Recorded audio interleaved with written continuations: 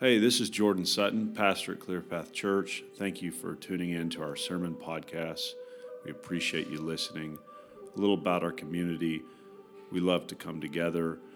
We love to come to the Lord's table together. We're a community trying to be led by the Spirit, just walking through Scripture together, walking through life together. If this message is an encouragement to you, bring some hope to your life, at the end of the sermon, there'll be a little bit of information about how you can get in touch with us. Stay tuned, and thanks for joining.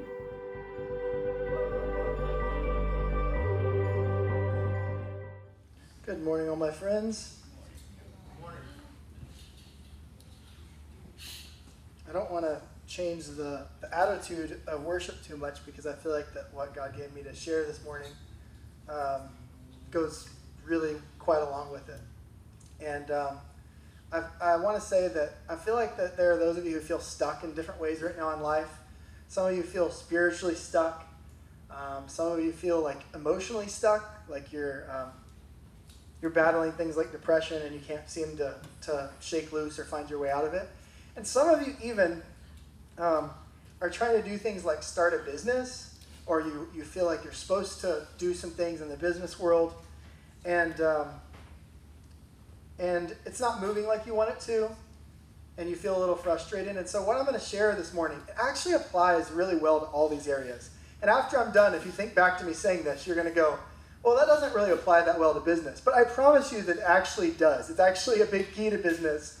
But I'm not going to spell out for you every single way that it fits into your life today. I want to read a very poignant scripture to you. Proverbs 12:1 says, "Whoever loves discipline loves knowledge, but he who hates reproof is stupid." That's exactly what I was looking for, Levi. Thank you. Yep. The kids are in here today. And I literally wrote in my notes, how excited are my boys going to be that I just started a sermon with a scripture calling people stupid. That's not the Message translation or anything like that. It's literally in the ESV and the NIV. It says, "He who hates reproof is stupid." And since the kids are in here today, here, let me get this out of the way real quick. Kids, I'm not above this bribe game. Hey, I know what So, I brought my assortment of Jelly Bellies. Which you got It has all 50 main flavors in it.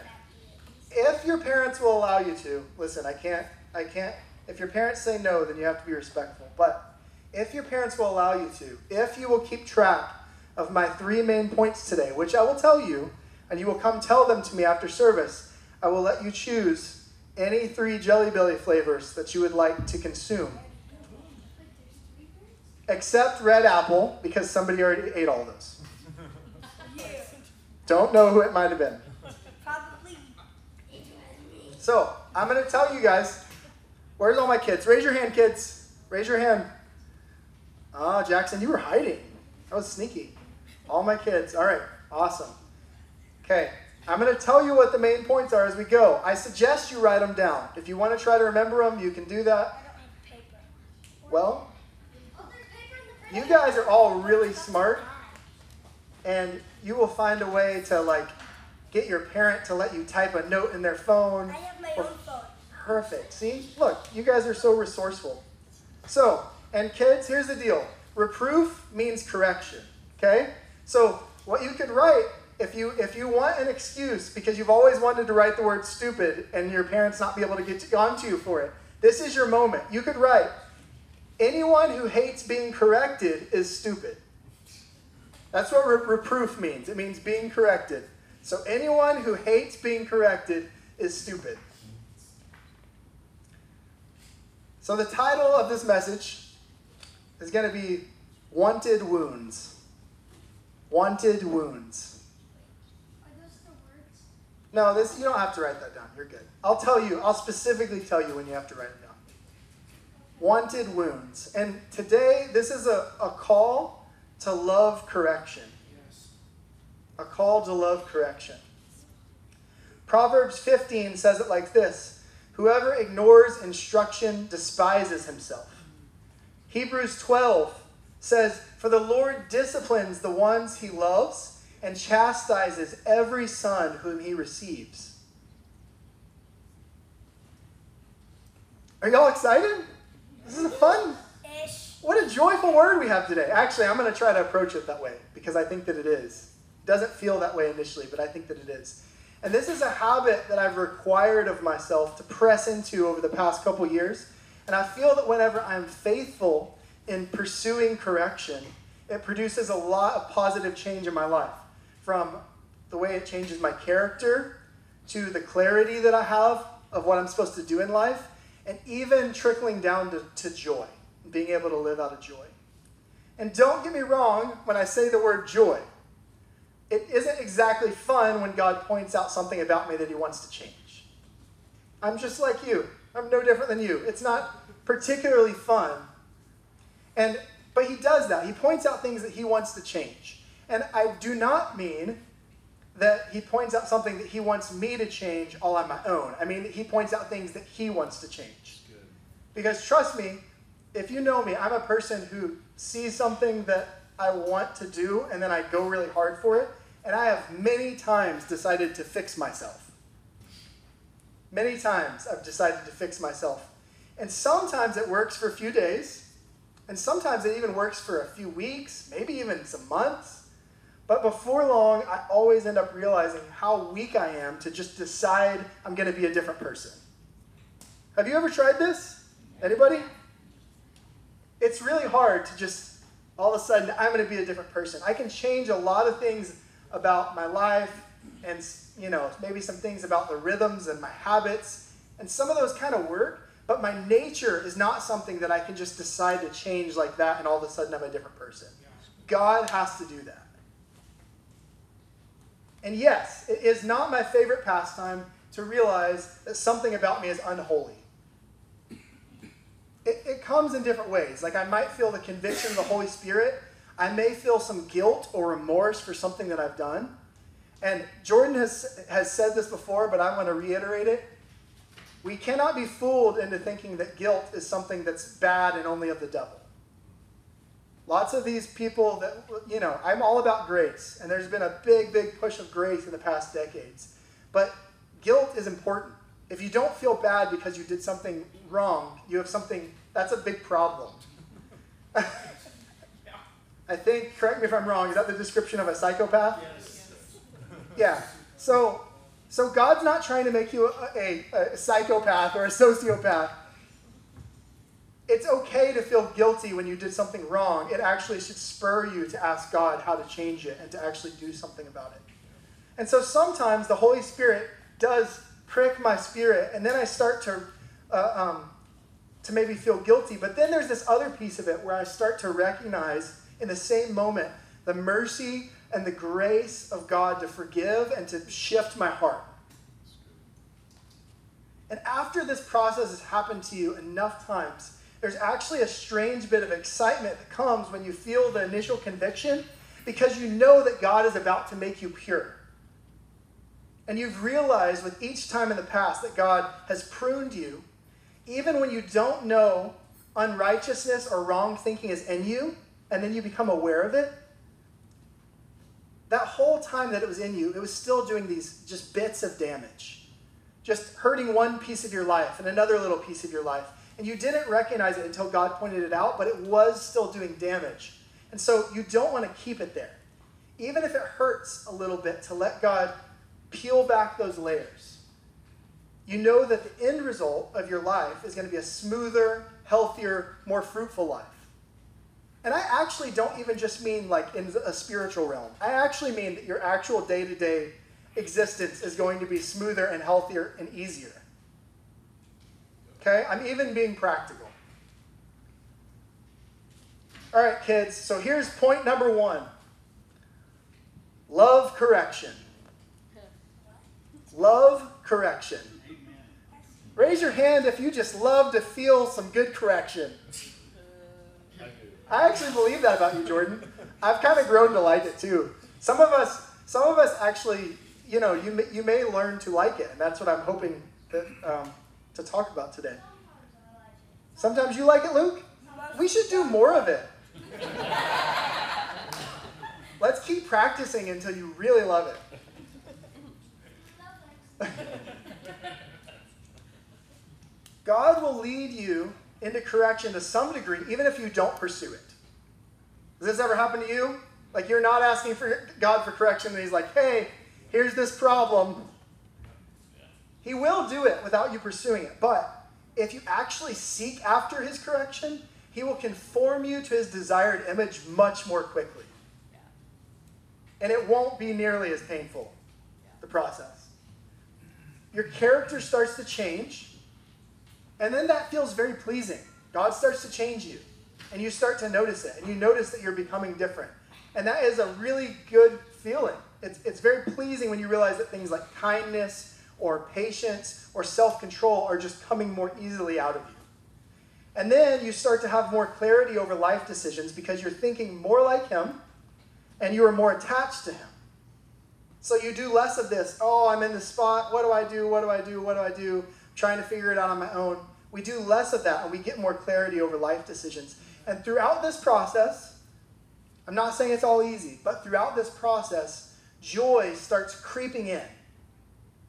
And even though it isn't easy, you find true delight in his presence and in submitting to be formed in ways that you could never successfully demand of yourself. Are y'all tracking with me? Hebrews 12:11 says, for the moment, all discipline seems painful rather than pleasant. But later, it yields the peaceful fruit of righteousness to those who have been trained by it. Keep that up there for 1 second, Tim. Do you see that? It says that peace comes from righteousness. Did you write that down? You don't have to write that down, but you can. That's a great note for you to take. If something sticks out to you, you should write it down so you remember it, right? Okay, so everybody say, peace comes from righteousness. Peace comes from righteousness. You know when I feel no peace personally?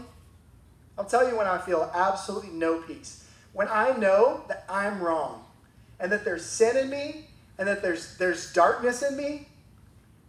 Oh, I hate it. I can't stand it. Such a bad feeling. Do you guys know what I'm talking about? Like you lay down at night and you know there's something in you that's just not right. There's something that's just wrong in your spirit, in your heart. It is the worst feeling. And if you are living in a way that defies your conscience, that is contrary to the holiness of God's Spirit in you, then it becomes really difficult to be happy. I'm telling you guys something that some of you really need to hear. Some of you, maybe here in the room, you may be listening on the podcast, you've struggled with a lot of darkness and depression and anxiety. And I'm not telling you that this is the answer to all of it. But I am telling you that if there's something in you that is a way that you are living contrary to your conscience and the way that God has convicted you that you need to be living, it becomes really, really hard to be happy. You start seeing the negative in everything. Your job stinks, and your friends just aren't good enough, and your spouse doesn't love you enough, and nobody's going to be able to do good enough to make up for the fact that there's something that's off in you and that you feel the pain of that.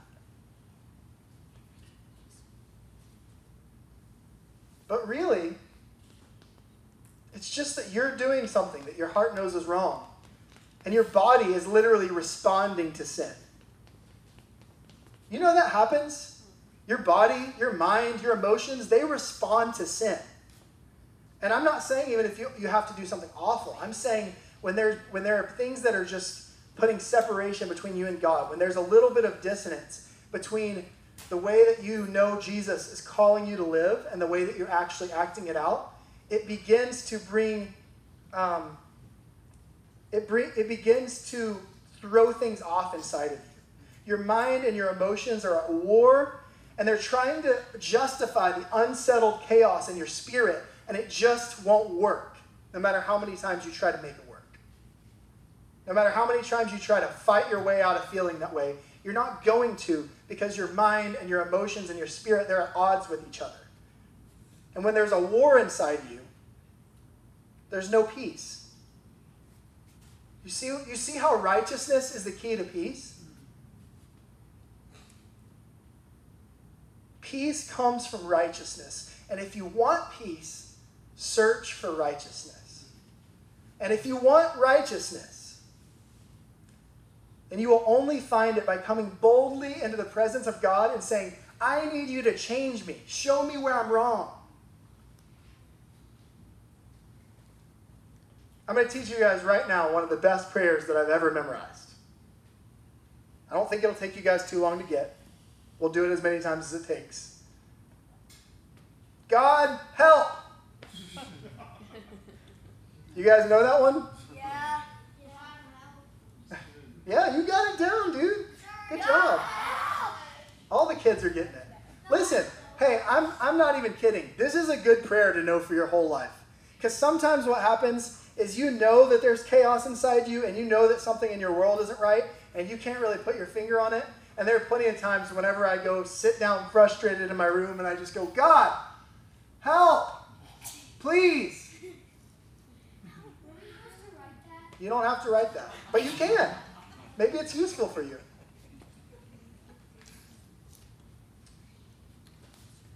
Job 5 says, Behold, blessed is the one whom God reproves.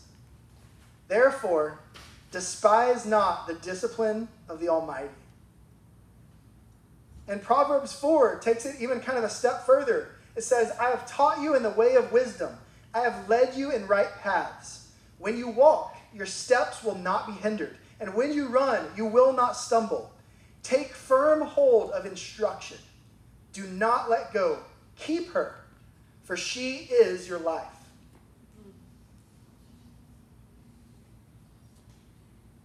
You want to have clarity in your life to make right decisions about your career? You want to know how to handle difficult relationships? You want guidance with how to handle a problem that you can't figure out? Well, here you go. I challenge you with the concept of wanted wounds. Not forced wounds, but wanted wounds. Ask God to find the ways in you that didn't come from him. It says that even when you run, you won't stumble. Did you see that? I made it bold for you. Even when you run, you won't stumble. That's even when you're moving fast. And some of you have ideas that God has put in your heart, and you're dragging your feet, and you're convincing yourself that you need more confirmation of one more prophetic word or one more sign from God in order to feel confident enough to act. But you know what? That hesitation, it is wisdom in a way. But in most cases, in many cases, I'll say, it is the world's wisdom. And if you aren't tied really closely into God's Spirit, asking him questions and letting him constantly refine you and prune the dead, ugly stuff off your branches, then the world's wisdom is probably all that's going to keep you kind of safe. Because if you take off sprinting without God, then you're right. You should be scared. You're probably going to make a horrible mistake and fall flat on your face. But when you take off running with God and you're constantly coming back to him in order to prune you and refine your ideas and asking him questions and he's telling you, yes, that way. No, not that way. Yes, do that. No, don't Google that. That's not what I want you to read. Okay? These are conversations God and I have. God will keep you safe as you run, even if you make fast progress in life. And God is setting some of you up to run right now, and you won't do it because you're scared. But he's saying that you don't need to have fear if you will faithfully let him prune you and guide you, because not only will you walk unhindered, but you will run and you will not stumble. Y'all hear me?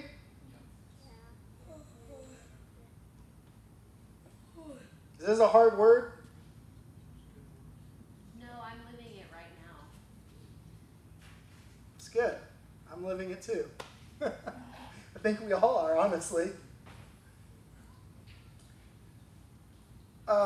Maybe a year and a half ago, one call that I felt from God was to start taking retreat days. And so what I said was once every quarter. I have not made it happen once every quarter, but that I was going to get away for, 2 days, 1 night. I'll just go get the, cheapest little cabin Airbnb I can find in the woods and just be quiet, ask God tons of questions, be quiet enough to hopefully listen to whatever he wants to tell me. And I remember the first one of those that I did, what God started pointing out, he asked me, he's like, I want you to write down all the ways you spend your time. So I just started writing everything that I ever did, like anything that I did on a somewhat regular basis, from work and church to whether it was TV or playing chess or working out or whatever it was. I just wrote it all on the list. And God gave me a rubric that day, and he had me sort them. I'm not going to give you the rubric today because I think the rubric was for me, not necessarily for you. But the point is that the outcome of this retreat was that I quit several things. I left that retreat, and I just quit doing several things that took up time, a couple hobbies, a couple other things that I did regularly. I deleted some apps off my phone. How many of you have had to delete some apps off your phone? Amen? I release an app deleting anointing over the airwaves of even this podcast. Just don't delete the podcast app because you won't be able to listen anymore. So that day was all about God-directed pruning. There were just things that God wanted out of my life so that I could focus more. Just things that took up time where he's like, just stop doing that. And you know what he told me on that time? Because some of you know me and know that throughout my life I've had a great habit of always having a new hobby. And I dive into it head first. He told me no more hobbies, no more new hobbies. So I haven't gotten a new hobby in like 2 years now, which is a miracle. And but I said, okay. He asked me, no more new hobbies. I said, okay. So it was God-directed pruning. The last retreat I went on, I'm actually going on one this coming week for a couple days, and I'm kind of scared because the last retreat that I went on, I had already decided that we were going to take a sabbatical from church, but it was going to be I thought it was going to be 4, maybe 6 weeks. And on the way to driving to it, God told me, call Jordan and tell him it's 3 months. And I was like, oof, that's a long sabbatical, but okay. So I did that. And then once I got there, he started telling me how we were going to homeschool our kids. And I was like, whoa, this is, that's quite a retreat day. Take 3 months off your church. And by the way, start homeschooling your kids while you run your business from home. Man, that was a big one. But it's been awesome, actually. I mean, don't get me wrong. Some days it's really hard. But I feel like that it's been a thing that we're walking through with God, and that it's been God-directed growth. And I feel like that God changed me and shaped me and taught me a lot during my 3-month sabbatical, and that I wouldn't be near as healthy standing here right now if I hadn't done it. So we had God-directed pruning, and we had God-directed growth. And if you will set aside time to be quiet and to listen, to ask God questions, God will both cut things out of your life and he will tell you where to go. He will not be silent. I promise you that. If you do this enough, God will not be silent. You will experience both God-directed pruning and God-directed growth, just like I have. Hebrews 4:12 says this, "For the word of God is living and active, sharper than any two-edged sword, piercing to the division of soul and of spirit, of joints and of marrow, and discerning the thoughts and intentions of the heart." This is a pretty famous passage. Maybe you've all heard it before. But I feel like what people don't actually know of this a lot of times is the context. The context of the scripture is interesting. This section of the letter to the Hebrew church is encouraging people to enter the rest of God. This is the context for God's word dividing us and piercing us. It's encouraging them to enter the rest of God and to stop working for long enough to let the word of God accurately judge and divide them. See, what it's talking about is that the people of Israel didn't enter the promised land and find rest because they had hard hearts. See, God's trying to soften hearts today. That's what he's doing here in worship. That's what he's doing with this message. He's trying to peel back the layers of places where you've let your heart become hard and you're not being able to listen to him and you're not being able to feel the slight guidances and the slight little like, oh, you should go this way, not that way. Oh, this thing's hurting you. Get it out of your life real quick. But when your heart's hard, you don't feel all those little adjustments. So then God has to really jab at you to get your attention. Yeah, The Israelites had hard hearts, and they were unable to enter the promised land because of their unbelief. So they wandered aimlessly for 40 years.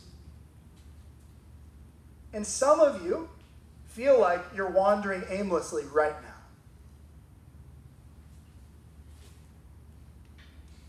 Entering into rest actually allows God to clear the unbelief. He cuts it right out. And he also allows you to see him at work in that process, which builds faith in you to walk forward trusting him. Because you just watched him do in you what you couldn't do in yourself. You watch him take aimlessness and turn it into direction. And each time you witness him at work, it builds more faith in your heart. So you don't have to walk in any anxiety of what tomorrow will bring if you trust him.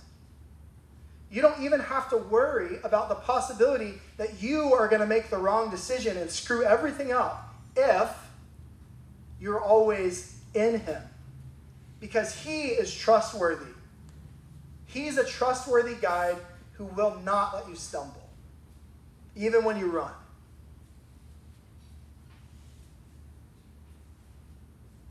Proverbs 28 says it like this: those who trust in themselves are fools, but those who walk in wisdom are kept safe.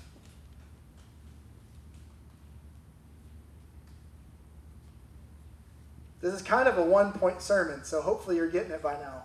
You should love correction. We should all love correction. Love it.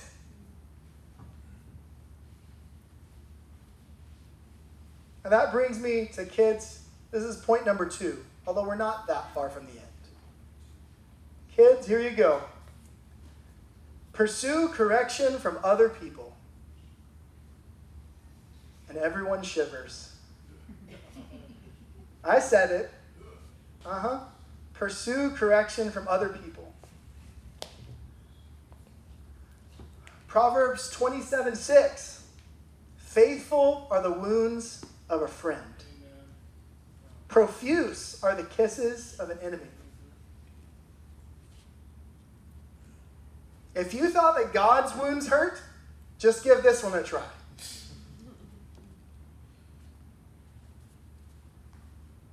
I'm not telling you it's not going to hurt. I'm telling you it is. It is going to hurt. There is humility required to let God point out your flaws, yes. But when you open your life up to counsel from your friends, it feels a little or a lot more humbling. I'm telling you because I've tried.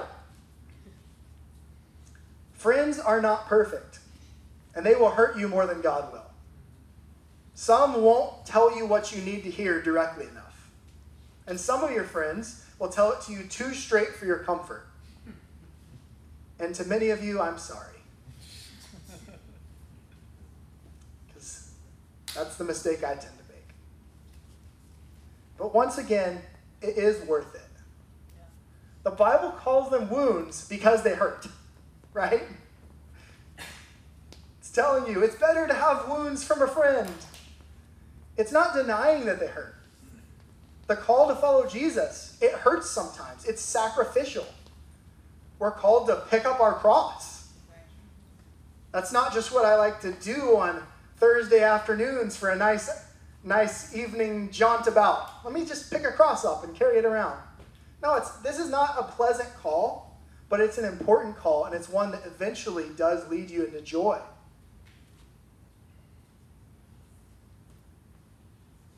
Your friends will hurt you, but they will also save you from much bigger and deeper injuries. The wounds of a friend are healthy because they keep you from having much bigger and deeper injuries that you would have sustained on your own. I'm giving you guys a lot of Proverbs today. I hope y'all like Proverbs because that's my dad. I know my dad's favorite book is Proverbs. Side note, I was laughing. I sent him a text. I think it was earlier this week or maybe it was last week. Let me see if I can find this real quick. My dad is like the most consistent person in so many ways. And I was cracking up because I've been trying to learn Spanish. Let me see if I can find this. I don't know. I'll just ask him. How many consecutive days do you have on learning Spanish on your program?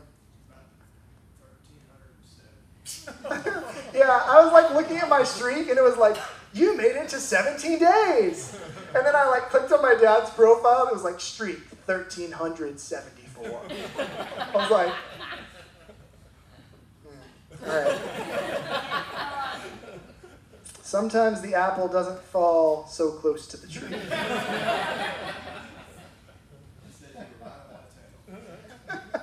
Yeah, I'm right on your tail. All right, so Proverbs 12:15 says the way of a fool is right in his own eyes, but a wise man listens to advice. I'll tell you guys a story from when I was, 12, 13. I was in youth group. And, Amber and Chris likely were there. We went on a camping trip. And we were camping right on the Rio Grande. And there were some guys at the campsite next to us.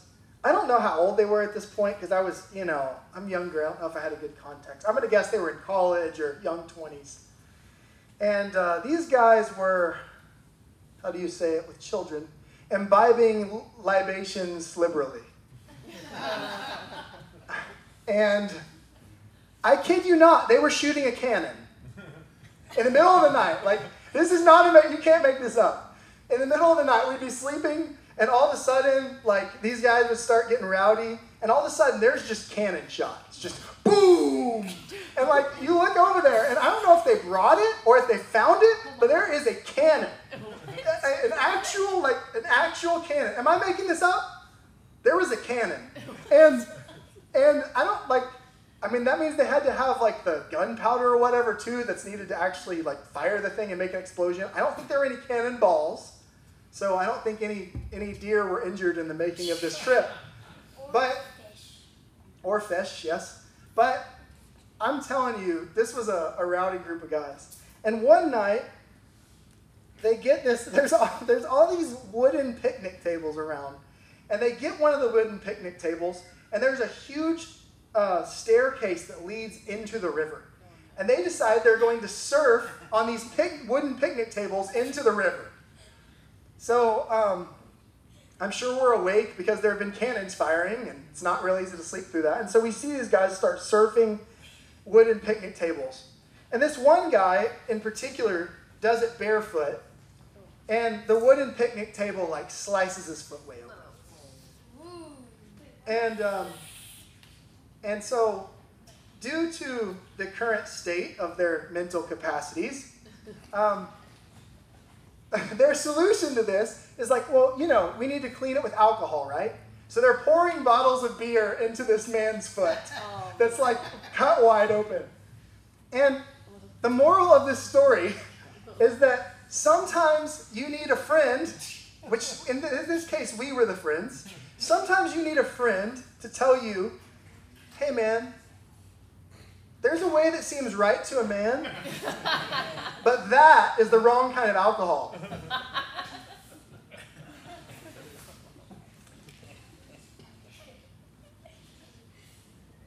See, Proverbs 15 says, without counsel, gosh, society's done a number on me. Cancel culture. Yeah. Without counsel, plans fail, but with many advisors, they succeed. Yep. And this brings up a really important point, okay? I told you to listen to others, but this is really important. Don't miss this part. Your plans will succeed with wise advisors, but they will fail with worldly advisors. Can you put that back up on the screen? What do you need back on the screen? The scripture? You just said. Sure, let's put the scripture back on the screen. Am I supposed to write this? No, you don't have to write it. They what? Without counsel, plans fail, but with many advisors, they succeed. If you listen to people who won't call you out when you have a bad attitude, you will fail. If you listen to people who have mixed motives and might want to manipulate you, you will fail. If you listen to people who only want to argue and be right, you will fail. If you listen to people who always agree with you, you will fail. This is why the Bible says in Hebrews 13, have confidence in your leaders and submit to their authority, because they keep watch over you as those who must give an account. Do this so that their work will be a joy, not a burden, for that would be of no benefit to you. See, what you want are wise advisors. Hopefully, you can see the fruit of their wisdom displayed by the decisions and the fruit in their own life. And you want those people who have your best interest at heart, not only because they love you, but also, the bonus, they're accountable to God for how they advise you. That is a lot more pressure than, I'm sorry ladies, I'm going to do this. It's a lot more pressure than your girlfriend has on her shoulders when she says, you know what, you're right, your husband is the worst. I wouldn't forgive him either if I were you. Let's go get drinks and talk about him. Hey, some of you, maybe no one in this room, of course, you're all wonderful. Some of you listening to this podcast, you listen to friends like this sometimes because they make you feel better. Because they tell you, hey, whatever just happened, you were in the right and they were in the wrong. It's not the advisors you want. Some of you have listened to horrible advisors. But there are people sitting around you now who are mature and who are accountable to God to give you wise counsel, and you should lean on them. And then you should do the wise advice that you receive so that they will enjoy being a part of your life and actually want to continue doing so. Have you ever had someone come to you and they're like, hey, I need help with this? And you know that you have good counsel for them, and then you watch them do the opposite, and then you just watch them spiral and everything goes badly? That does not bring joy to your life. It's really frustrating, and what it doesn't make you want to do is continue to help them in every way you can. This is really practical advice. It says, hey, find wise people who you should take counsel from, and then be a joy to them. So for all of you who text Jordan at 1 a.m. once a week, listen, be a joy to him. Jordan gives great advice. Jordan's one of my friends that I most commonly go to if I need to talk through something. He's very wise. He helps me see different perspectives of things. He's not locked into one place. But you know what? He hasn't said anything about this to me. He doesn't do this. But I'm going to guess that some of you are not a joy to him in the way that you bring him your problems. So be a joy. I'm saying it for Jordan. I know he would never say that. All right, so when Levi was about 1, I don't know if he was almost 1 or just maybe a little older than 1, he had trouble sleeping a lot. And I mean, Levi, you still have some trouble sleeping sometimes, right? Yeah, just not really the way his brain's wired to want to go to sleep every night at sleep time. And so when he was about 1, it would usually take a couple hours every night of really trying hard to get him to fall asleep. And, that gets old after a while. I mean, we did eventually develop some different strategies, especially once Luke was born. Y'all remember Pokemon Go coming out? Yeah. Listen, we played a lot of Pokemon Go, and I'm kind of a nerd, and I did like Pokemon, but I'm not that much of a nerd. It's just that we needed an excuse to put both the kids in the car at night and drive until they fell asleep. And so just like driving to a new spot where there might be Pokemon to catch on our phone, it kind of worked for a minute, and you would pull up. I remember pulling up in downtown Rowlett, because downtown Rowlett has all these historic locations, and they decided that meant that there should be lots of Pokemon to catch there. So I remember pulling up in our car, and we have the kids, and they're like, getting near asleep in the back seat. We pull up, and we like look over, and there are probably 75 people. This is probably 9 p.m., and there are probably 75 people between 20 and 30 walking around this little historic district on their phones catching Pokemon. I mean, it was ridiculous. And we would pull up, and you would look next to you into the car, and like you would lock eyes with the person, and you would both just start laughing because you both realize, like, we're 30, and we're here at 9 p.m. catching Pokemon. That's hilarious. That has nothing to do with this story. It just reminded me of it. But that's hilarious. So when Levi was about 1, he had a lot of trouble going to sleep. And one night, I had him up, and I was putting him in his crib, and I had been battling him for, an hour and a half, who knows. And he would not go to sleep. And finally, I got mad enough at him that, I didn't, waylay him, but I reached down and I spanked his bottom, and I said, "You go to sleep." And that was not effective. It didn't help at all. Shocker. But the next day, I had an older friend who I would consider very wise, and we were having a conversation, and I had not told him about this. We were having a conversation, nothing to do with this. And he said, "Zane, let me tell you a story." I said, "Okay." And he said, when my daughter was young, she had a lot of trouble sleeping. And one night, I went to put her in her crib, and I was really, really frustrated that she wouldn't go to sleep. And I lifted my hand because I was going to spank her. And I tried to spank her, and I might slightly mess up the story here, but it went something like this. As my hand went down toward her bottom, I felt something redirect my hand, and I hit my arm on the side of the crib. And God immediately told me, "That's not how you want me to parent you, so don't parent her that way." And I said, "Wow, that's an interesting story. I have no idea why you're telling it to me. But thank you for sharing." I didn't say that. But what ended up happening is that I took that advice because it was a person who I had given this person permission to speak in my life, I had given them permission to give me wisdom and correction. And so I took that advice and I started rocking Levi to sleep every night. And I just decided this was going to become my personal task.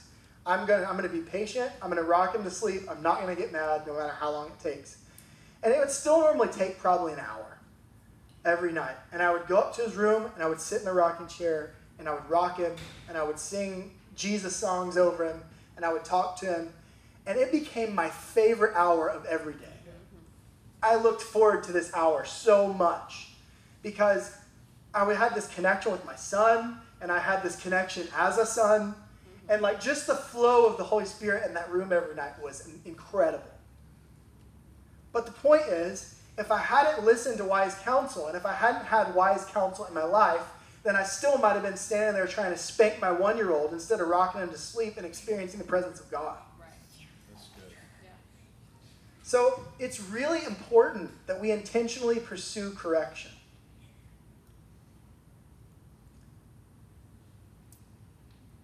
We should even cherish the correction. We should love the correction from both God and from people who we found to be trustworthy. And so I'm going to close this idea with one last thought. Kids, here you go. This is point number 3. That's what I was going to ask. Point number 3. This is the last one you have to get. Don't trust yourself unless you are dead.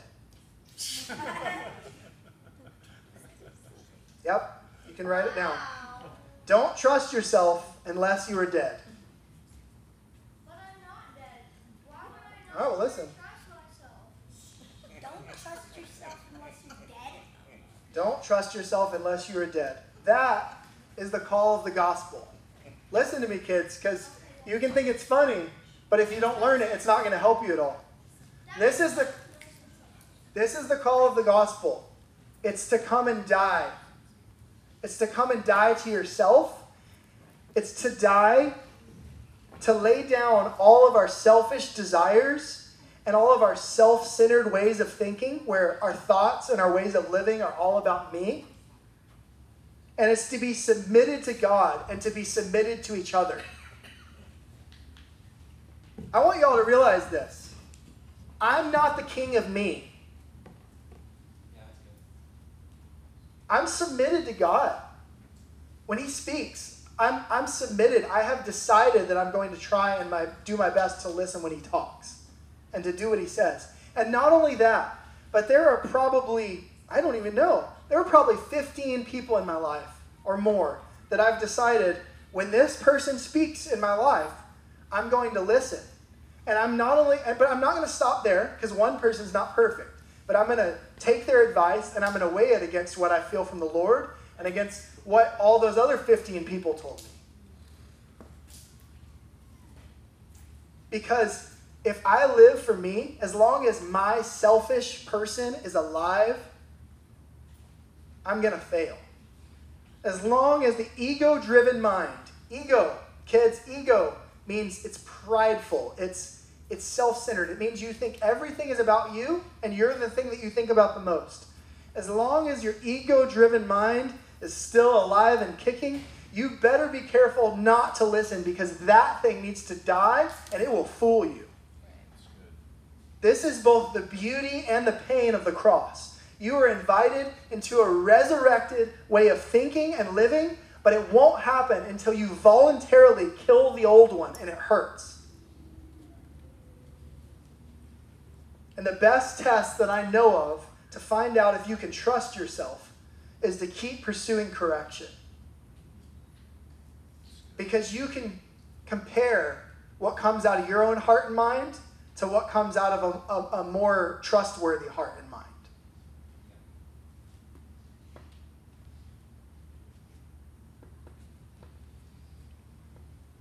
I know that this can sound like in a way, a scary message. But I want to tell you that you actually don't have a choice. You will get wounded by this life one way or another. It's happening. No matter if you like it or not, you will be wounded by this life. Pursue the wanted wounds. That's good. That's good. If you don't pursue the wanted wounds, you're going to get whichever ones come to you. That's good. Jesus chose to be wounded. He chose to be wounded. And now he's offering us the chance to make the same choice. So my final encouragement to you, just to sum it up a little bit.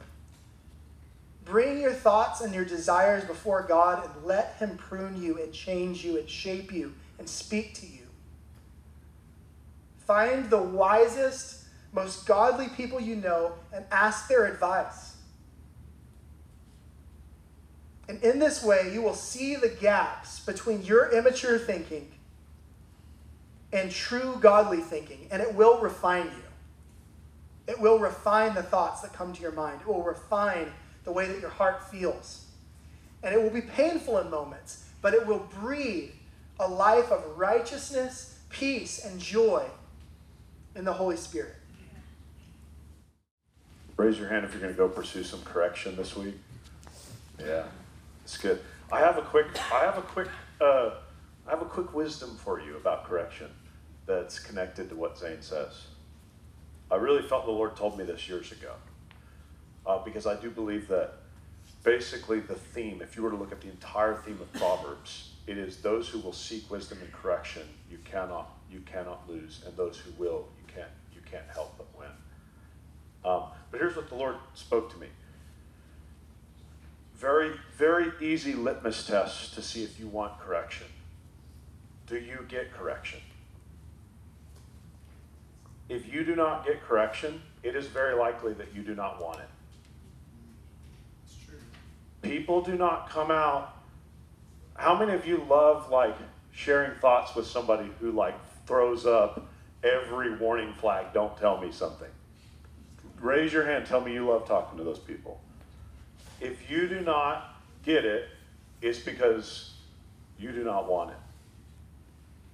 And you tell it with your being. I'm telling you, this is something I have experience with as a pastor. Like, I can talk to a lot of people, and I call it, sounds super mystical, but I call it the window of people's soul. This probably should be a door, but this is just the way I think of it. People's window is either open or it's not. And I don't break through windows to get into the house. And if you don't get it, you probably don't want it.